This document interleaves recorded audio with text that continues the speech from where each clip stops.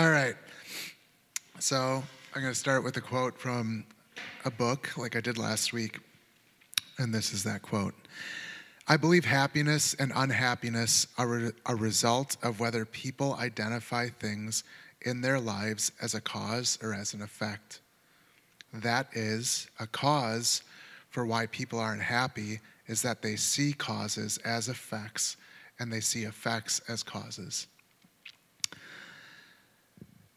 My whole life, I've struggled with my weight.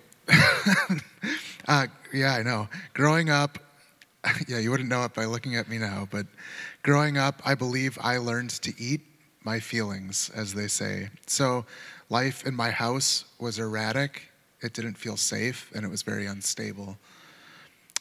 Eating was an escape for me, and it felt like something I could do immediately to feel good in the moment. So I remember being encouraged when I was really young that the more I ate and the more I could eat, the more manly I was. So I don't know if, yeah, oh yeah. So I still remember the exact McDonald's I was at and where I was sitting in that McDonald's and when I finished my first Big Mac and my dad was sitting across from me just so proud, like you're growing up, you're a real boy. And so when I was in Milwaukee with my mom and we stopped at Subway and I ordered a full foot-long sub and I ate it all in one sitting, I was jacked to tell my dad about it. And he was proud of me still for that. So when I got to middle school, that's when I actually really started to gain weight. So this was all pre-middle school. So I wasn't... Yeah, I got after it early. So I wasn't as active anymore like I was before middle school. I wasn't spending my days and nights playing football with all my neighborhood friends in the backyard. I wasn't playing in Pop Warner football anymore, soccer, baseball, any of those organized things that I was when I was younger. And at that point, kind of like I shared last week, I was focused on playing music. So I just wasn't nearly as physical active anymore, and I was still eating and overeating. So this is the point in my life that I like to look at and remember where everything started changing for me. Before that, life was a blast. I remember staying out past dark with my friends in the neighborhood, playing sports, turning all the lights on we could in the house and outside the house to try to keep the light longer so we could keep playing and finish our games. Sleepovers with pizza and Mountain Dew and going to the video store and renting a movie felt like such an event. We weren't worried about being cool. We were worried about having fun. So we were always just kind of living in the moment. Then, when I was in middle school, everything changed. All of a sudden, I wanted to be quote-unquote cool. I wanted to be noticed, and I wanted to feel liked and accepted. That is also when I started becoming aware of how much weight I had actually gained, and it was not helping me feel cool or accepted. So after that point, I came up with a plan, and I made a list in my head, and it was a list of things that I believed would make me happy. Number one on that list was a girlfriend. There were other things on the list as well, like a cool car, an apartment of my own, when I got out of high school, all these things that I thought would make me cool. But number one was getting a girlfriend, and everything else on that list was supposed to help me get the number one thing on my list. So eventually, after high school, I did lose weight.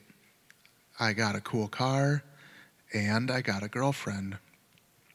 And it was even a girl that I had a crush on in high school that didn't like me, and now I lost a bunch of weight, and all of a sudden she was interested. So my plan was coming true. And that's when I hit my bottom. So I had all the things that I thought would make me happy and define who I am, and it just made me more miserable. So within 3 months of dating this girl that I thought was my dream, we broke up, and I was very happy to do so. Eventually, the guy who wrote the quote in the book that I shared with you at the start of this, he began helping me realized that I was and had been seeing things backwards. I was looking to be happy by focusing on what I had, which I believed would translate into what I would do, which would then help me be who I was or who I wanted it to be. I saw it all the time growing up in marketing campaigns. Buy this watch, and you too could be like James Bond. Buy this car, and everyone will see how cool you are. And early on, this is probably one of the first ones, and still my favorite. Bring Lunchables to school, and everyone will be jealous of what you have to eat at lunch and think you're really cool. Michaela, it's like, it's still true. So I call this have, do, are. What I have will equate to the things that I end up doing, and that will define who I am. So when I started focusing more on understanding who I am, when my friends started helping me realize that that should be the cause, and letting that determine what I would end up doing and what I was feeling led to do, which would then determine the things that I ended up having. My self-esteem began to grow when I started seeing things this way. So in that way, everything was an effect of me having a higher self-esteem because I understood my value and what made me uniquely valuable. I call this are, do, have. Who I am determines the things I do and want to do, and the value that I bring to others, and that, as an effect, determines the things that I end up having. I don't think that having a list of things that you want or goals you'd like to achieve is wrong at all. So please don't think I'm saying that. When it becomes dangerous for me is when my plan for happiness is focused on getting things as a cause for what will make me happy, rather than letting them become an effect of living a life as the person that I was made to be. So once I began living my life with this healthier perspective, I met the girl who I would eventually marry. Michaela. I'm just kidding. Elena's little paw comes up and wait, what?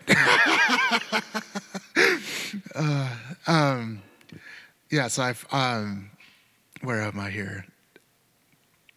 I met the girl I would eventually marry. So I wasn't looking for her. I wasn't looking to date somebody. I wanted to, but I wasn't trying to make that happen.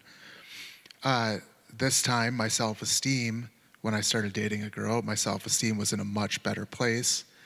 And not only did I know myself better, I knew more of what I actually wanted from the person I was going to be in a relationship with. I wasn't in a rush to make anything happen, and so that allowed me to actually focus on being myself with her, because I knew myself well enough to do that, which also allowed me to focus on getting to know her and who she was. So I finally got the thing that I'd wanted the whole time I'd been growing up, the girl of my dreams. And this time I was able to enjoy being around her because I was already happy, and I wasn't looking to something outside of who I am to make me happy. Okay, so last couple of weeks, we've been, if you haven't been here, I do a closing question, and I encourage people to write it down just to get it outside of you. It's the same thing I do when I write these stories out for you guys, and it really helps me. It helped me get out a bunch of thoughts and emotions I had around this, both positive and negative.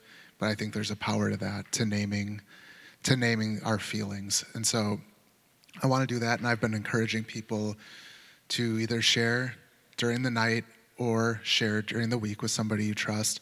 But tonight, I think, like I shared with you guys, I think sharing with each other is going to be a really important next step, and it's going to help healing and help us get healthier perspectives on all these things we talk about.